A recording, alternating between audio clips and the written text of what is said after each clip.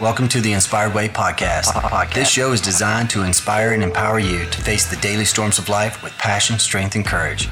We believe that we can be transformed by the testing of these storms, growing stronger, not wavering in our faith, and a knowing that our endurance will be strengthened. And when it is all said and done, we'll be perfect and complete, body, soul, and spirit. For we seek to control the controllables and nothing more. Our goal with this show and company is to keep a posture of learning by renewing our minds daily and taking action on what we have learned so that when the storms of life come our way, we are ready to face the storm. We are ready to face the storm. Welcome back to the Inspired Way podcast. I am your host, Tim Douglas, and today I have the guest, Bryan Scott, or AKA Cornbread. I've always known him as Cornbread and didn't really know his real name. And so from here on out in this episode, you'll probably hear me just say Cornbread. So it's been a pleasure to have him on. We kind of followed each other for a little while, but just never crossed paths. And so it's fun to actually get connected with Cornbread and get to know him and just chat with him a little bit. And then we have him on the podcast, which was a treat. He's got quite the story. But before we get into that, I just wanted to say thank you to Naked Warrior Recovery for their amazing partnership with us. If you know anything, if you've been following this episode or this podcast for a while, you know that we have an affiliate link with Will and Naked Warrior Recovery. Amazing products over there. These are all USA produced products, shipped in the U.S., made in the U.S., farmed in the U.S., everything. And so it's a great way to support a USA brand. Not only that, to support a U.S. Navy SEAL veteran. And so Will spent 26 years in the SEAL teams and came out looking for something to help him just beat the edge of anxiety or the other things, the storms in his life. And so he created Naked Warrior Recovery. Check him out. The link is down below. Be sure to use Buffalo20 as your code to get your 20% discount in checkout. That's with every order that you make. And when you do so, of course, we get a small little kickback. So thank you so much for supporting a USA brand and supporting this podcast. Also, Salty Britches. If you are out there getting after it, you're doing hikes, you're doing runs, you're doing some crazy yard work or whatever, Salty Britches is an amazing product. It's a skin barrier that prevents or helps prevent chafing. I say prevents. They can't say that. I'll say it. Prevents chafing and blisters. So it does a great job. That 32-mile run that I did back in January, threw a layer of Salty Britches on once, and had zero issues whatsoever. So get your hands on that. Also, the link is in below or in my bio, or you can just go to timdouglasinspires.com/partners. Use the code INSPIRE20 to get 20% off your Salty Britches. Awesome. All right, let's dive into this today. Cornbread. Wow. It's so cool to have him. He is a believer. He is a follower of Christ. He's 45 years old, so he's had some experience under his belt. He's been married for 20 years. That's amazing. Very few people still can say, "Hey, I've been married 20 years to this same person." No condemnation out there if you're not there, but hey, that's quite the accomplishment. So I just want to say kudos to him. He's the father of 2 adult sons. He's an ex-police officer, a little over 5 years with the police force. And then now he's in construction, heavy equipment construction. He's a lifelong hunter. This guy is cool, man. We got to do some turkey hunting together. But we get into his alcoholism and the recovery process that he had to deal with through alcohol and coming out of that storm. And so we talk about that, but he's also a podcast host as well. So it's fun to have another podcaster on the episode. So definitely check them out. They have some fun episodes, him and his son Cooney. And so Red Blooded Outdoors podcast, and then Off the Elevator. He's also a teammate of the basic course. We didn't actually spend time on course together on the same team, but he's a graduate of the 3 of 7 basic course, team 14. I was team 8. And so, but he also went to the Proving Ground, did that, and then 40 Days of Deliverance that John Gardina does. I think he does that twice a year. So if you're interested in that, John Gardina was I was on his podcast. I just released the recording of that, the last one. So definitely check out John. Wow, slow down, boy. John Gardina and his 40 Days of Deliverance. You won't be disappointed. All right, so let's get into this. I just told you we talk about his alcoholism, we talk about hunting, we talk about all kinds of fun things. This is just a fun episode with a friend, Cornbread. All right, here we are. Man, Cornbread, I'm so happy to have you on, man. Good to be here, brother. Yeah, it's been a while. We've been talking about this for a bit, and it's like, all right, man, we better make this thing happen. Stop talking about it. So Here we are. So for the listeners, real quick, if you hear a little crazy sound, my neighbors decided to have their hedges trimmed. They got a guy over there, and he's blowing off the sidewalks and the driveway with all the debris. And hopefully it ends, because it's pouring down rain right now, but that guy doesn't seem to be deterred by the rain. So if you hear that, that's what that noise is.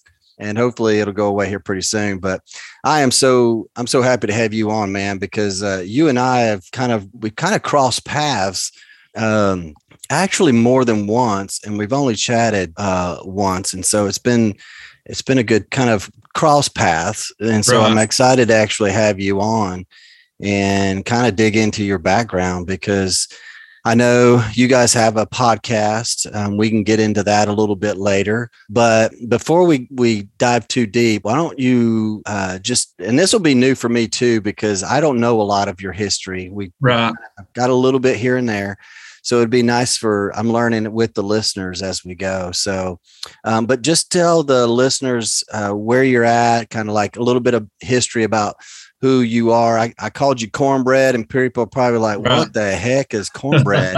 And so tell us a little bit about who Cornbread is. Well, 45 years old, raised here in Dallas, Georgia. All my life, been married 20 years, got 2 sons that are grown now. You know, I was on the 3 of 7 podcast to where I gave some testimony on my alcoholism.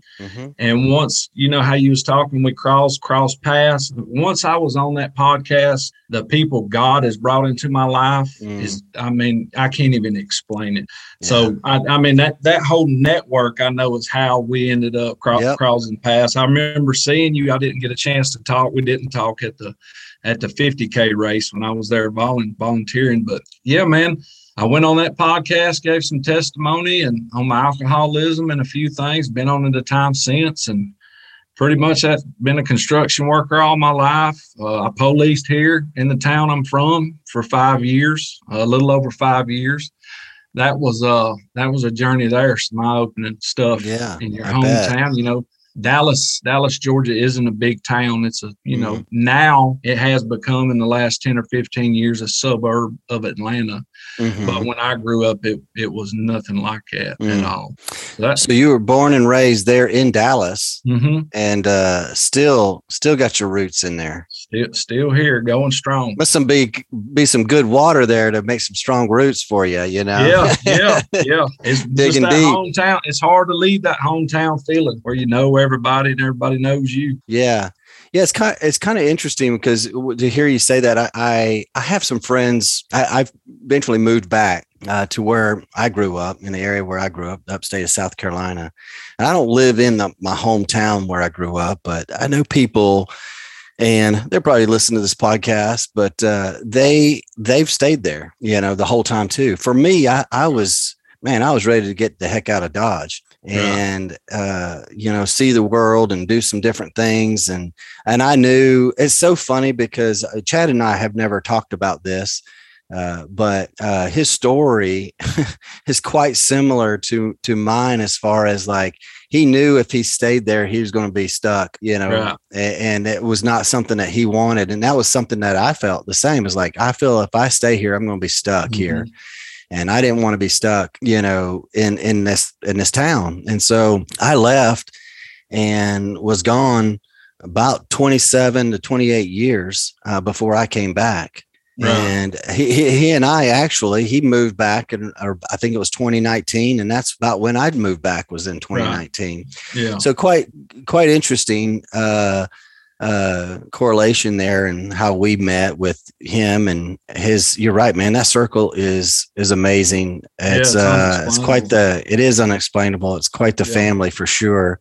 Right. And so growing up there in Dallas, tell us a little bit about that. Like, how did you end up on the police force, and you said 5 years? So what drew you into that, and then kind of what gave you the nudge to make a pivot away from it? Well, so growing up here in Dallas, one reason we sort of stayed close right at the county line and whatnot. My dad went to prison when I was 5 years old. So we lived, me and my mom and my sister, we lived primarily at my early years with my grandparents. And, that's where the down home roots started. All the old timey stuff that I got taught and whatnot just sort of stayed with me the whole time. And sort of like you was explaining how Chad, as I come up and I got into the construction business, I've been a heavy equipment operator pretty much all my life. And 08 hit, time slowed down, the recession. And, so hours got cut, things like that started to go away. And a buddy of mine, as a matter of fact, it was Chad's dad. He was a police officer. And he said, "Hey, we got a spot open if you're interested." And I thought, which you can see me now with my beard. And back then I wore overalls. And I thought, there's no way. I got tattoos from my wrist to my shoulder. They're not gonna harm me. And I filled out the application, and lo and behold, something that I had always wanted to do, always thought about doing. Yeah. 5 or 6 interviews later, there I went to the police academy. Wow. Yeah. Wow. Got into the police. I was just going to say, I should have probably moved back home and tried to do this, but I went down the same path. We've never discussed this, and many people don't know this, but I actually tried law enforcement as well. As the funny thing is when I was in high school, I was being recruited for the Army, and I went and took a test and failed it. I don't know how you fail an ASVAB, but I failed it. And anyway, tried to go back a couple more times, and it just wasn't like the test. I got kicked out of the testing thing by a Marine recruiter. He didn't obviously like the Army recruits, so he kicked us out, sent his guys in there. So we didn't get the test that night. This was like a fast course too. We were supposed to test that Friday night, get our shots early Saturday morning. They were sending us the boot. I was going to Fort Benning, Georgia. And we get in line this Saturday morning, and they're like, "Sorry, guys, we can't have you get your shots and go on the physical because you didn't take the test last night." And we're like, "That's not our problem." Well, anyway, long story short, our recruiter came, picked us up, took us to Greenville, South Carolina, because we were down at Fort Jackson on base. Came, picked us up, takes us up to Greenville to get our tests done, and then take us back to finish out the processing. Well, anyway, we get up there, and the proctor, the guy who's giving the exam, didn't show. And we're like, "What the heck, man?" So he drove us home, and I'm like, "That's 3 times that I tried this. You guys are a mess." Like, I was like, I didn't want to be a part of a mess like that, So I moved on from that. I kind of, regretfully wish I'd kind of kept pursuing a little bit, because that is something I really enjoy, is our military. Being a part of something like that would have been pretty cool, I think. But so next best thing was law enforcement. So by this time, I'd moved out west to the Pacific Northwest, and I was trying to get on little agencies around the Portland and Vancouver, Washington area, which out there, it is ridiculously competitive. And so you get on a waiting list because you take the exam, do your physical, do the interview process, and then you're on a wait list. And so really? I'd get on all these wait lists. And then if you don't get called within 12 months, you got to start the process all over again. So here I am. I'm testing again. I test with different agencies, trying to get on with different agencies, and you get on this wait list and you just sit and wait. And so anyway, years go by, and by this time, my income of what I was doing had surpassed what I would be doing as in law enforcement. Right. And so I give it to those guys, man, that really get into that and stick with that, because they don't get paid for what they go through. Absolutely not. So anyway, I think that's funny because you test and get in right away. And so tell us a little more about that. Like, what was that experience like for you? And so I went into the police academy. I was, like I said, the stereotypical redneck hillbilly. Yeah. I walk in the police department, go through all the application process, and 330 pounds to the police academy. And whoop my tail. I come out of the police academy 250 pounds. Wow.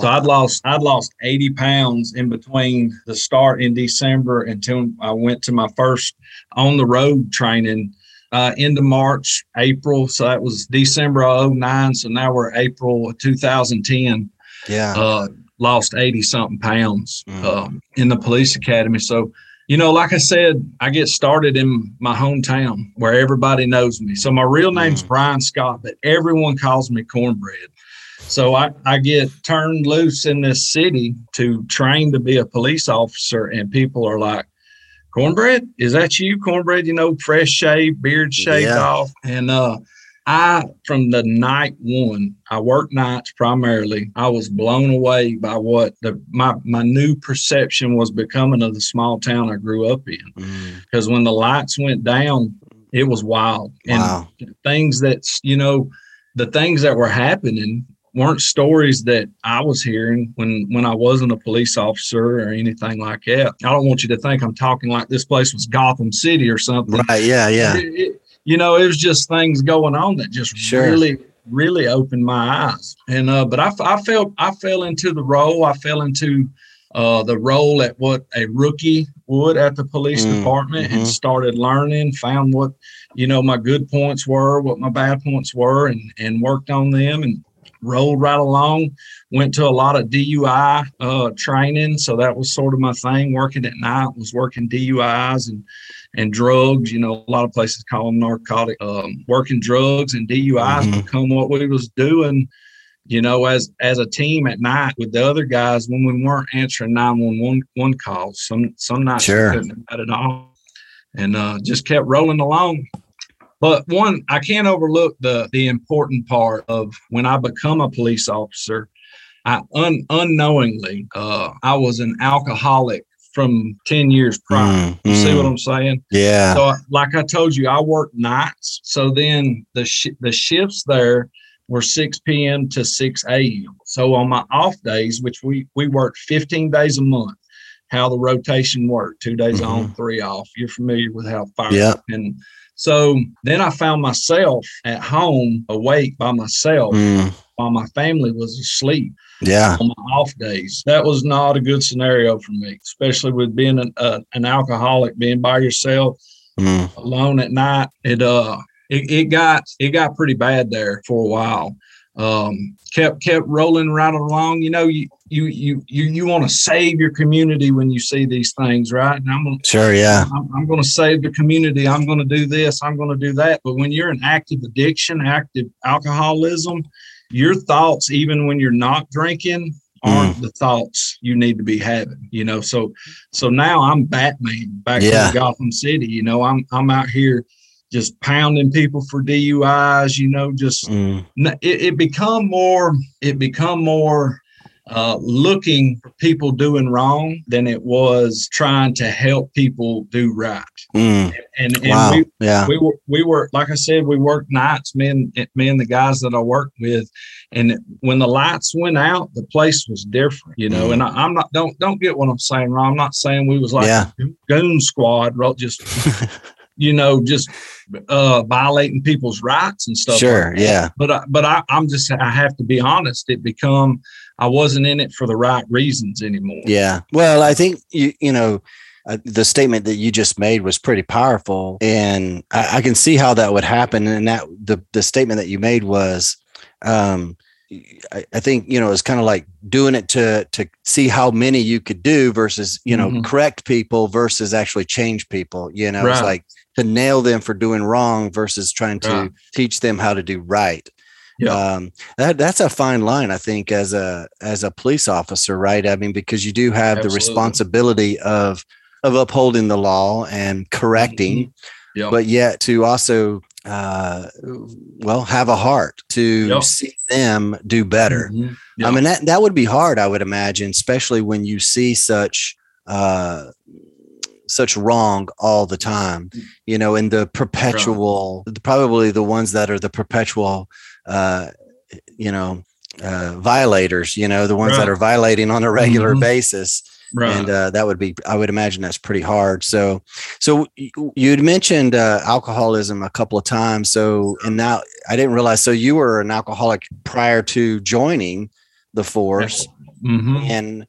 And then I can imagine that just ramped up things because of all the other stuff that you're seeing and doing and having to deal with. So, at what point was it? So you were there for 5 years, but at what point was it that you said enough? Of whether was the alcoholism that got to a point of a breaking point of like for the career, or at what point did you make that switch? Or maybe you just said, "Hey, I've had enough," and then you continued on for a while. I got real tired. And when I say tired, physically and emotionally of working that night shift. And I had tried days, and, days was too many flowers and unicorns for me. You know what I mean? That's when there's a lot of nice people out during the day. There's a lot of nice people at night, but it was a teetotal different set. All the brass was there, all the staff, the admin staff, and it was just a teetotal different gig. So I stayed on nights, and between my alcoholism and that schedule, so when I would come to my first off days, I would intentionally stay up all day so I could try to be up with my family, on my next off days. So then when it come back to the first day of going to work, I would have to basically stay up all day and all night because now I'm back at work. And that wore me out on top of the drinking every night I was off.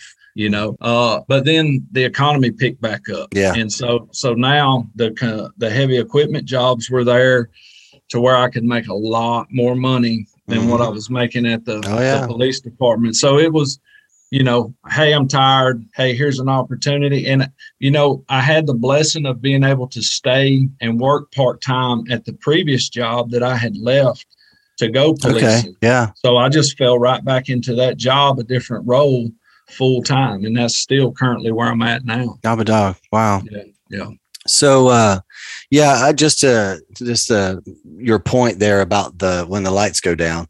I used to do ride-alongs, and I chose nights. I didn't choose days to do ride-alongs, because the activity level was a bit more obviously at night in the Portland and Vancouver area. So I know exactly what you're talking about. It's just a different crowd that's out, and we always told our kids, it's like nothing really good happens after, a certain period of time at night, it's like, you don't need to be out there, you'd be bopping around. So, but, so let's talk about, your challenge or your struggle, the storm that you faced. One of probably, I would imagine, your biggest storm in that, dealing with alcoholism and breaking that cycle.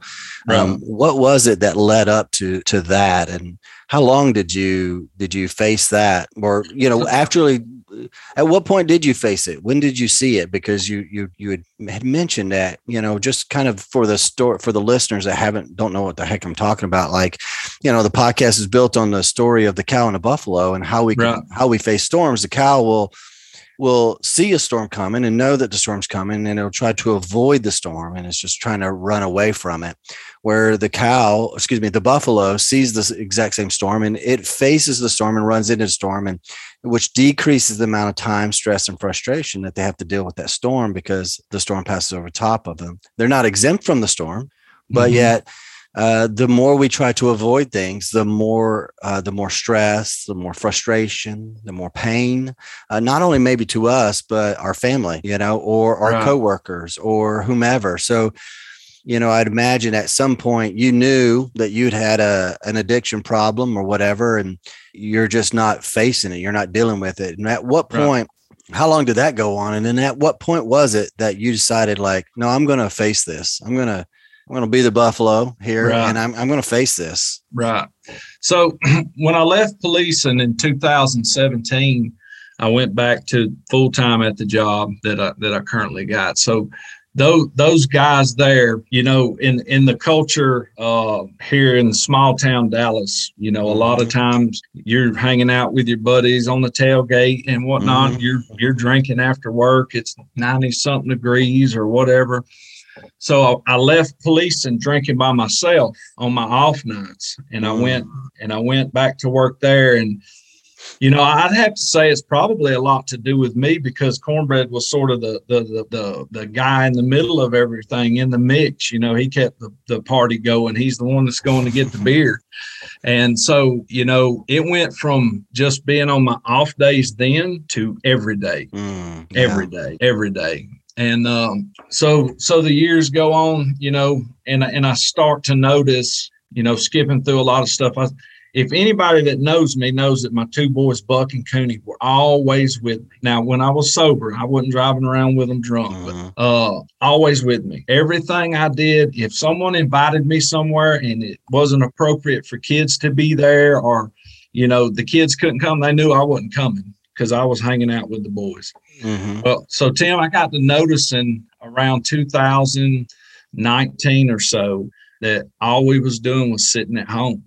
The plans that we would make, I was manipulating our plans so I could get home and start drinking. Wow.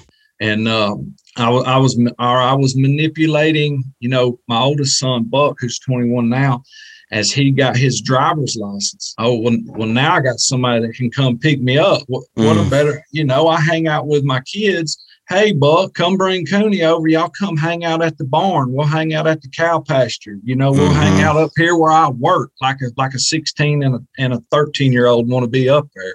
Yeah, not appropriate for them anyway. So, Tim, I finally started realizing how I was manipulating my situations. I was watching my kids. That's the parents' thing. Hey, y'all shouldn't be on your phone. Look at you on your phone. Well, I was putting my kids in the position to either be on their phone or talk to their drunk dad. And I started realizing that. And, my wife throughout the years had made mention to me a couple of times, hey, you need to think about what you're doing with your drinking.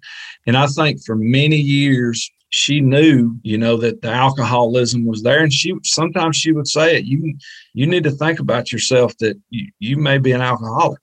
And so about 2019, I noticed that was going on with the kids. And man, it started to get on me hard. Now, I was saved in 2008. And, a lot of people say, well, if you were saved, why did you keep drinking? How did you keep drinking? Well, I slowed down a lot, Tim, but my drinking prior to that was already higher than what I realized it was. Wow. I mean, it was way higher than what I realized it was. And then it went down a great deal. And as I went through the policing and back to working with my buddies that I've known all my life, it come back with a vengeance. And I let it, no excuse to fall on me. I let it. And I had been talking to a friend about me being an alcoholic. And I went to the hunting club one day and by myself, and was out there looking for deer rubs on a pine thicket. And it just, man, it pushed on me. It pushed on me. It pushed on me. I hit my knees. I prayed. I said, Lord, if you will just show me how to quit drinking, I will not drink another drop. I've got to do what's right for you. I want to be led by you, along with a lot of other things. Crying, I might start crying now. Yeah. And real emotional. And on the way home, I audibly heard the word humility. And that ride from there to the house, I cried the whole way. And I knew exactly what I had to do. I walked in the house. I sat my wife and both my boys down. And I said, I know I'm an alcoholic. I'm sorry. I'm not going to drink again. I'm giving it to the Lord, and it's going to be what it's going to be. And that was August the 8th of 2020. Wow. So So not that long ago. Right. No. Dang, man, just I think of the thing that came to me when you were talking about just out there looking for, you went to the hunting shack or something like that. You're out in the woods. And, I just felt like, I was obviously the Holy Spirit, was conviction, right. Calling you basically, back. And I love that. And, I had a similar story, not in the alcoholic sense, but just in a sense of just not living right and just not serving God. And I'd been saved as a kid and whatnot, but just wasn't living right. And I had this moment in my bedroom folding clothes when I was 19 years old. It's like feeling like I needed to come back and make things right with God. And so, brother, I'm super appreciative to the fact that you recognized it, that you saw it, and more importantly, that because you've seen it over the years, as you mentioned, right? You saw it, others mentioned it to you, but now you're at the place where, no, I'm going to face this thing and I'm going to deal with it and I'm going to hit it head on. Right. And so it not being that long ago, what were some of the things that you leaned upon to help you break it? I know, like I personally believe in the power of God and miracles and healing and things like that. And so I believe that he can heal us instantly, right, from certain things. And maybe that was your case. I don't know, but what were some of the things, if it was that's awesome. But if, what were some of the things, I guess, that helped you, maybe it's boundaries or other things that kept you from going back to that? So not long after that, it was probably 6 months, or I guess, or whatever, is when I went on the 307 podcast and, gave my testimony on it. And Chad asked me sort of the same question. He said, what advice do you have for anyone else going through it? And my answer was, I don't know what to tell them. That was then. But that's where I was at then. It was still fresh.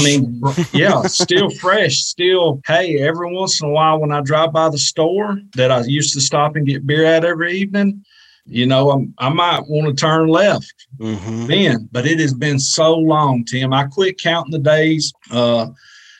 When I was policing one time, this helped me big time. When I was policing, I talked to a guy that had been on meth for years and years and years and years. And now keep in mind, I'm in active addiction myself when I'm talking to him. And he had been sober for like 10 years. And I said, when did it get better? He said, when I quit counting the days. When I quit counting the days.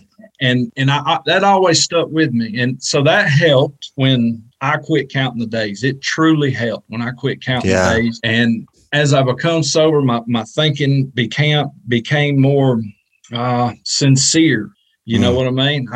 Like I could be talking to you even if I was sober, but I drank the night before and I might not be paying any attention, or I'm trying to guess what you're going to say next.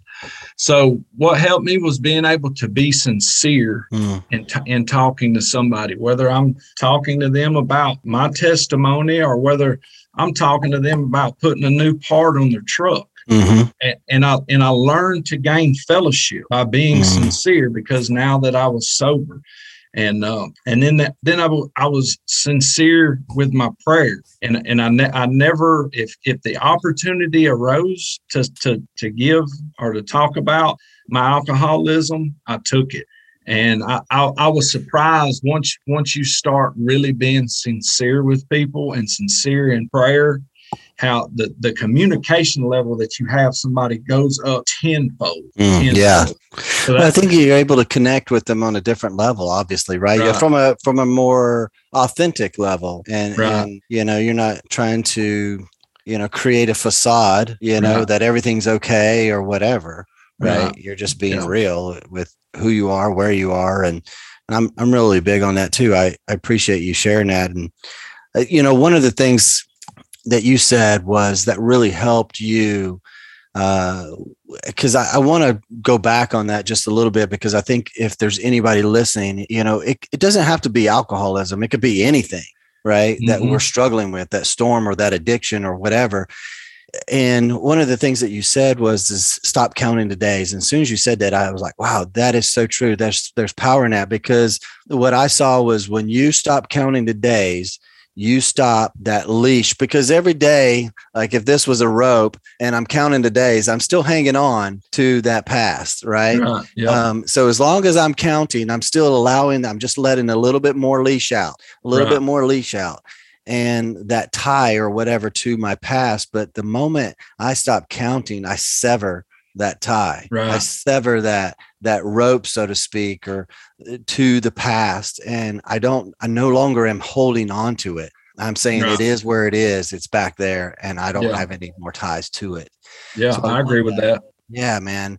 Because that's, I'm with you as far as like you were saying, there's times where you just wanted to turn left or whatever. I mean, and I think the power of our thoughts and where we take our thoughts, the Bible talks about taking every thought captive and, to bring them in alignment with the word of God. And so like, if there's a thought that wants to take us left to go back to the drinking or back to the porn or back to running around with girls, back to whatever our addiction, maybe it's eating addiction, or whatever it may be, that's, if we're called to be separate from that, well, then we need to take our thoughts captive that are trying to lead us back to that as well. Right. And those are some things that I've worked on as far as like breaking addictions, whether it is from porn or things like that. It's like, when a thought comes up, it's like, no, I'm taking that thought captive, because I know if I entertain that, now I'm just giving it power over me.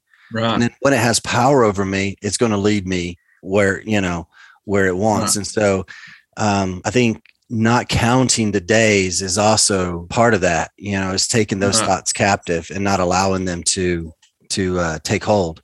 Yeah, so, I'd agree with that. I love that.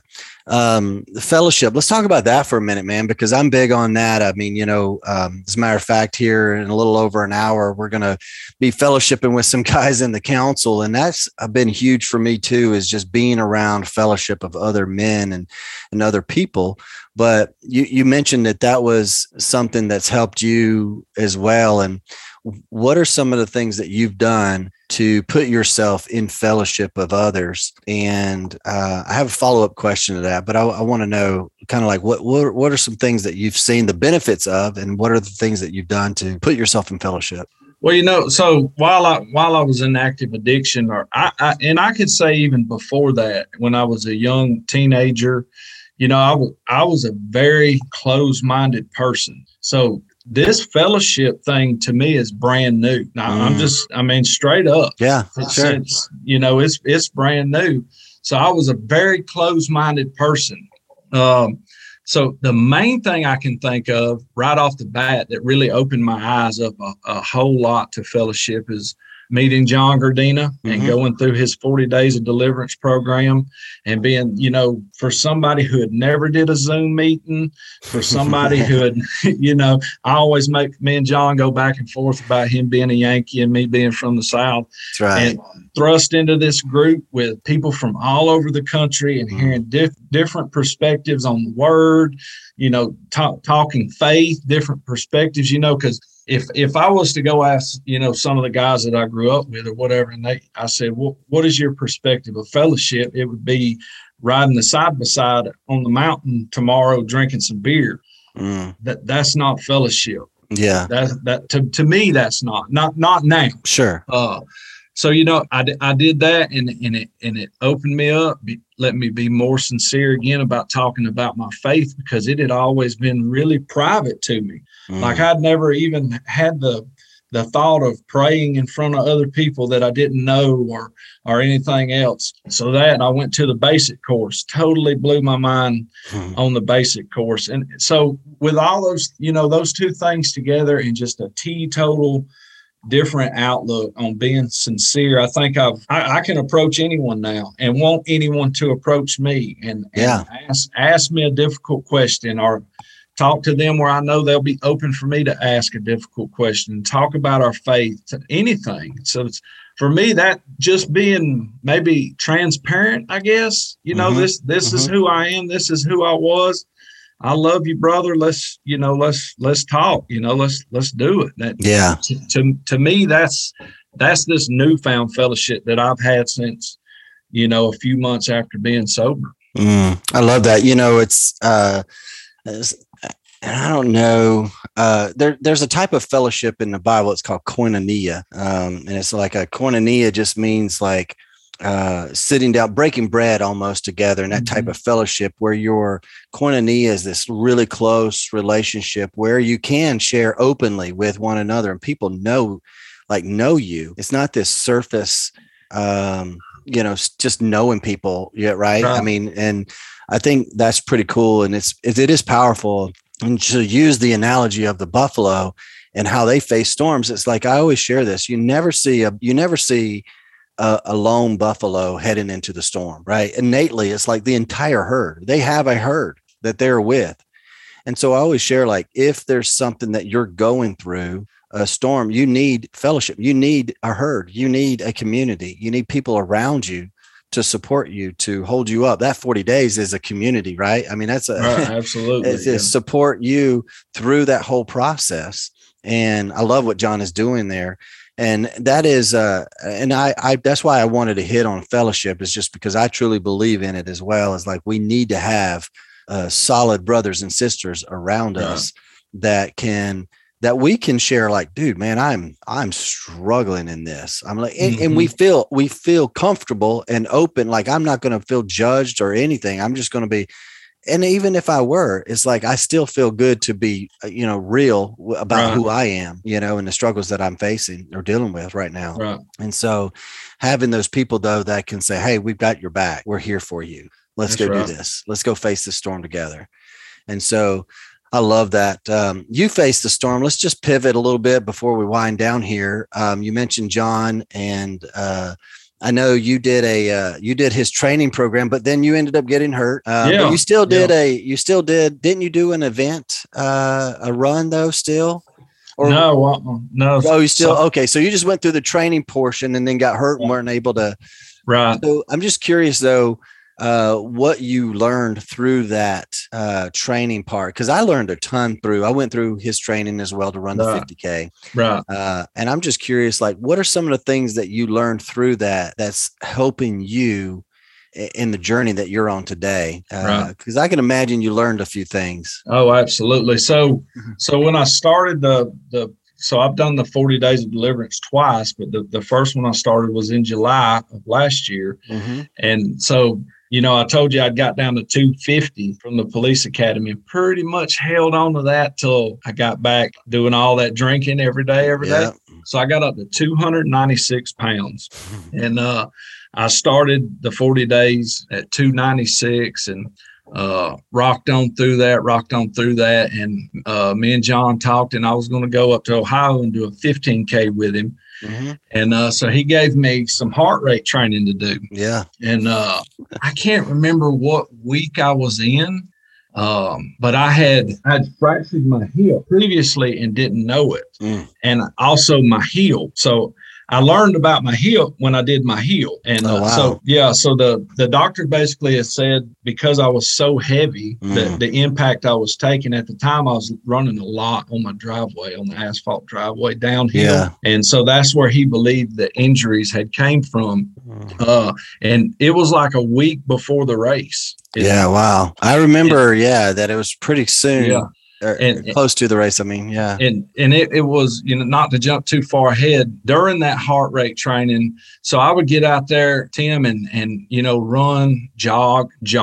I'd call it. I'd jog. Until I would jog until I just couldn't, or thought I couldn't jog anymore. And then I'd walk. And John Mesh, he said, man, get you a watch, because I didn't have a watch. He said, just so I can see what your heart rate's doing and I can figure out how to help you. And he got with me, said, do the heart rate. And man, when I started doing that heart rate, so I'm 45, so my heart rate needed to be around 135. Yeah. I was running 9 miles in like 3 weeks. And I'd never run a mile and a half before in my life. Yeah. Yeah. And so, that made me feel real good.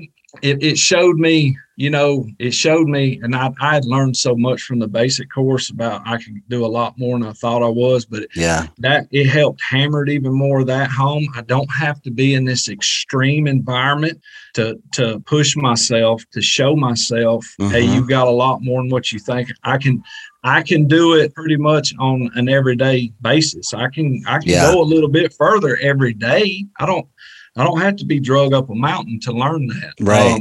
It's good. But now, straight up, I was so determined to go up there in Ohio and stomp my southern feet. Running that 50K, I pushed myself probably that 15K, a little too hard at the beginning. And I think I was a little too much get to Ohio oriented. And wasn't listening to my body, because there was a time that I knew that area around my hip was hurt, and I talked to a buddy of mine in Canada, Rob. I don't know if you know him. Totally. There's a muscle on the inside of your pelvis, so we thought that might have been what it was. I can't even say the name of it. Yeah. If I would have listened to my body then, instead of doing the same old cornbread and saying it'll be okay, I might have still made the race.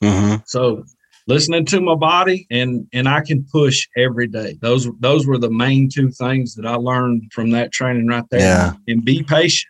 Even though that 9-miler was 4 or 5 weeks down the line, it wasn't going to be as bad as it looked on the calendar. For somebody who had never run. Yeah, I think the patience was a big thing for me as well that came out of it. That and just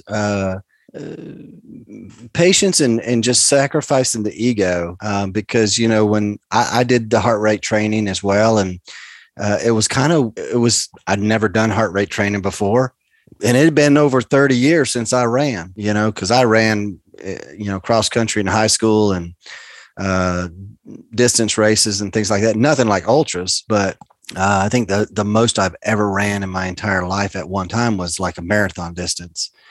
And, but that was again, 30 plus years ago. Right. And so here I am running and my times are way different than what I'm used to, running when I was younger, and so not only that is I'm running heart rate, which means you're running slower to keep your heart rate at a low rate. Right. And the ego really started playing trip on you when other people, like here I'm running, see people running or on a trail or on the path and they're passing you, or even like some older ladies going by you, and you're like, what the heck, man? And that ego tries to play a trip on you, and like, come on, you can go faster than that, or you can do this, and it's like, no, stick to the plan, just be patient and allow this to work the plan and allow the plan to have its place. Yeah. And that was something that I learned from that, and just being patient and that you could do more. I think that was an advantage for me, not being a runner at all, is, I didn't have any expectation of how quick I could run a mile. Me just trying to be able to run 3 miles without stopping. And that right there just sealed it up. Once he put me on that training, I mean, there wasn't one time. And like I said, I got all the way down to the last week. There wasn't a single run that I had to stop and walk. And I was extremely impressed with the routine he come up. Yeah. Wow. That for me was the biggest challenge, because I was in my head playing with the numbers that I was used to seeing, when I was running when I was at peak, I was sub 17 for a 5K, sub 440 for a mile. And here I'm running, no joke, this is so funny to say these times, I'm running 15-minute miles now, and it feels weird. Yeah. But it's, again, the purpose was to keep the heart rate at a certain place as well. And so I learned a lot from that. And so tell the listeners though about your podcast, because I know you were doing it with your son. I don't know if you're still doing it. And then I actually wanted to ask a question earlier, and I totally spaced it. And I wanted to know where Cornbread came from. Like, how did you get that name? It's not Bryan Scott anymore. It's Cornbread. Right. And then your sons also have names, Cooney and Buck. So how all that came about, and because I know you're doing a podcast or have been doing it with Cooney. Yeah. So cornbread come about, Tim, I don't even remember how I got that name.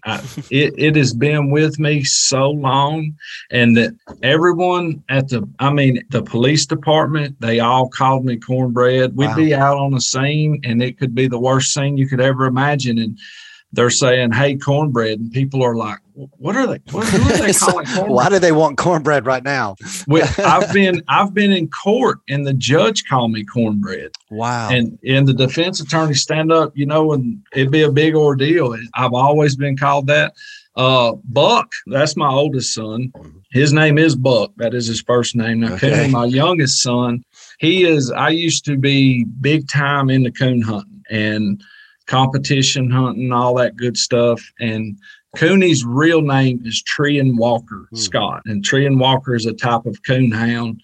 And he sort of like cornbread got the Cooney nickname, and he has kept it ever since. So, yeah, I've got a podcast, Red Blooded Outdoors, with primarily Cooney, but Buck's on there a good bit too. That we talk about our hunting adventures and things we want to do and things we've done and whatnot. I've got another podcast too that's addiction and faith-based called Off the Elevator. I do it with a friend of mine, Jessie. Oh, nice. She's also a recovering alcoholic. Oh, very cool. And I did not know about that one. So the other one's pretty fun to listen to. I love listening to you guys just carry on and talk about the hunting experiences. And it reminds me of growing up here in the South is really what it reminds me of, being out West for so long and coming back. It's like, oh yeah, this is what home was like, so it's really cool. Absolutely. Really cool. So, well, and I wanted to say one last thing before we hop off here is, dude, it was a privilege and an honor, even though we did not get to physically and in person meet. I just was thinking about this as you were telling your story about your breakthrough and your alcoholism and other things like that. Is just a little over a year later, I had the privilege and the honor to witness you guys getting baptized by Chad in a lake there in Rome at the 3 of 750K last year. What an amazing experience that was. I told Chad that it was moving. It was extremely moving because it was watching the gospel play out live in front of us. And because it was so natural and it was so it wasn't orchestrated in this super hyped up way. It was just, hey, if you'd like to be baptized, here's an opportunity. Here's a body of water. Let's do this. Right. And what a beautiful experience that was. And could you share a little bit about that experience and how that's maybe changed your life? Yeah, absolutely. So I grew up, like I told you, I was living with my grandparents. And my papa, my grandfather, was a deacon at a old-timey foot-washing Baptist church. And loved that church to death, not knocking them by any means. I went to that church on up into my early teenage years. And, really and truthfully, it was sort of a thing to where my understanding of how I got it, not that I was sit down and told this, was we believed in God. We believed in Jesus. We believed Jesus died for our sins. And that's just how it is. None of the other stuff, the baptisms, the being saved, I didn't get that in my head when I was young. Yeah. And as I become a young man and whatnot, and go through and start studying the Bible and talking to people, like I said, I got saved in 2008. I'm skipping a bunch of meat there, but for time's sake, never had really got into the being baptized. And it was so throughout the last year before being baptized, I was talking with people, talking with Chad, studying, going on. And there was one night I'm in a Bible study group that I don't go to enough, called the Sons of Thunder. Yeah. And we was talking about Galatians, and it was like a pop in the forehead. We was talking about Galatians, and I can't remember who was reading. where Paul said, "Oh, you foolish Galatians," and just, I mean, it was like snap in my ears. It's not about what this world thinks or anything. I'm getting baptized. Yeah. I mean, it was seriously, it was just a no-brainer. Bam, going. And I called Chad the next day. I said, "Hey, man, you got the race coming up and this and that." He's like, "Yeah, you want to get baptized?" I'm like, yeah. Yeah, absolutely. Yeah. That's awesome. Cooney was in the next room. He said, "Daddy, I got to get baptized too. I'm going to get baptized." I said, "Well, awesome. Let's do it." So, some people might think that's a goofy explanation or whatever. No, that's just straight up how dude, it was. I love like that. I said. Yeah. Yeah. It's just, you knew in your spirit that was the right thing to do. And, right. And that was just the thing about that experience for me, just being able to witness it, was seeing, you make that decision, Cooney make that decision, others that were there. I think, there was probably 7 or 8 people that made that decision to get baptized that day. And for me, what was so special about it and being able to witness it, it's even more special today, hearing your story, hearing that a year earlier that you had made the decision, okay, no more. And then having that representation of that burial and the resurrection, the old man is left behind, the new man has risen. And so I love that about that, and being able to witness that. And brother, I just wanted to say thank you for sharing that story with me, with the podcast, with the listeners. And I just really appreciate you, who you are and what you're doing. And I really do. I really mean that. You're a cool dude. I can't wait for us to meet in person, and maybe even do some turkey hunting or something sometime. So that'd be fun, brother. I appreciate you letting me talk to you. Yeah, absolutely. So any final words, man, before we hop off here that you want to, you maybe wanted to say and didn't get a chance to say? I know we hopped around a lot, but I just thought I would give you that opportunity if you wanted to. Man, I'm good, brother.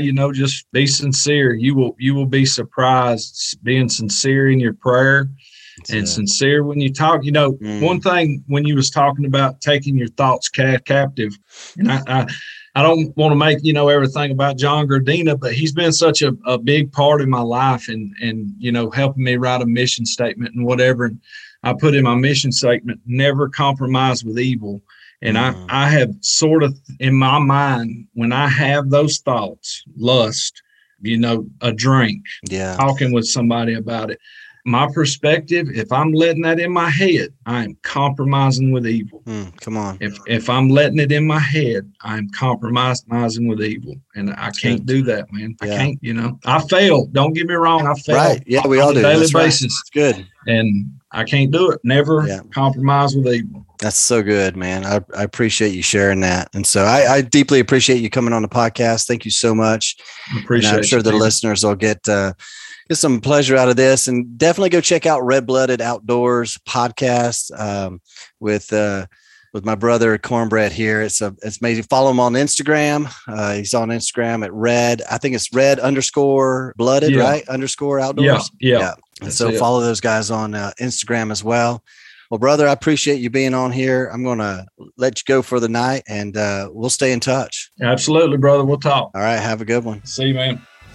Hey, my friends, I hope you really enjoyed today's episode. If you did, do me a huge favor and head on over to iTunes, leave me a rating and review. That will definitely help us get this message out to more people. Also, if you haven't done so already, let's connect. You can connect with me on my website, timdouglasinspires.com, and or on the social media sites, Instagram, Facebook, LinkedIn. Let me know that you listened to the podcast and that's how you found me. Lastly, stay tuned for more to come. And I definitely want to thank you again for subscribing, for sharing this with your friends, leaving a review, all that good fun stuff. So until next time, go out there, face your storms, make your difference in the world, and we'll see you next time on the Inspired Way podcast. Thank you.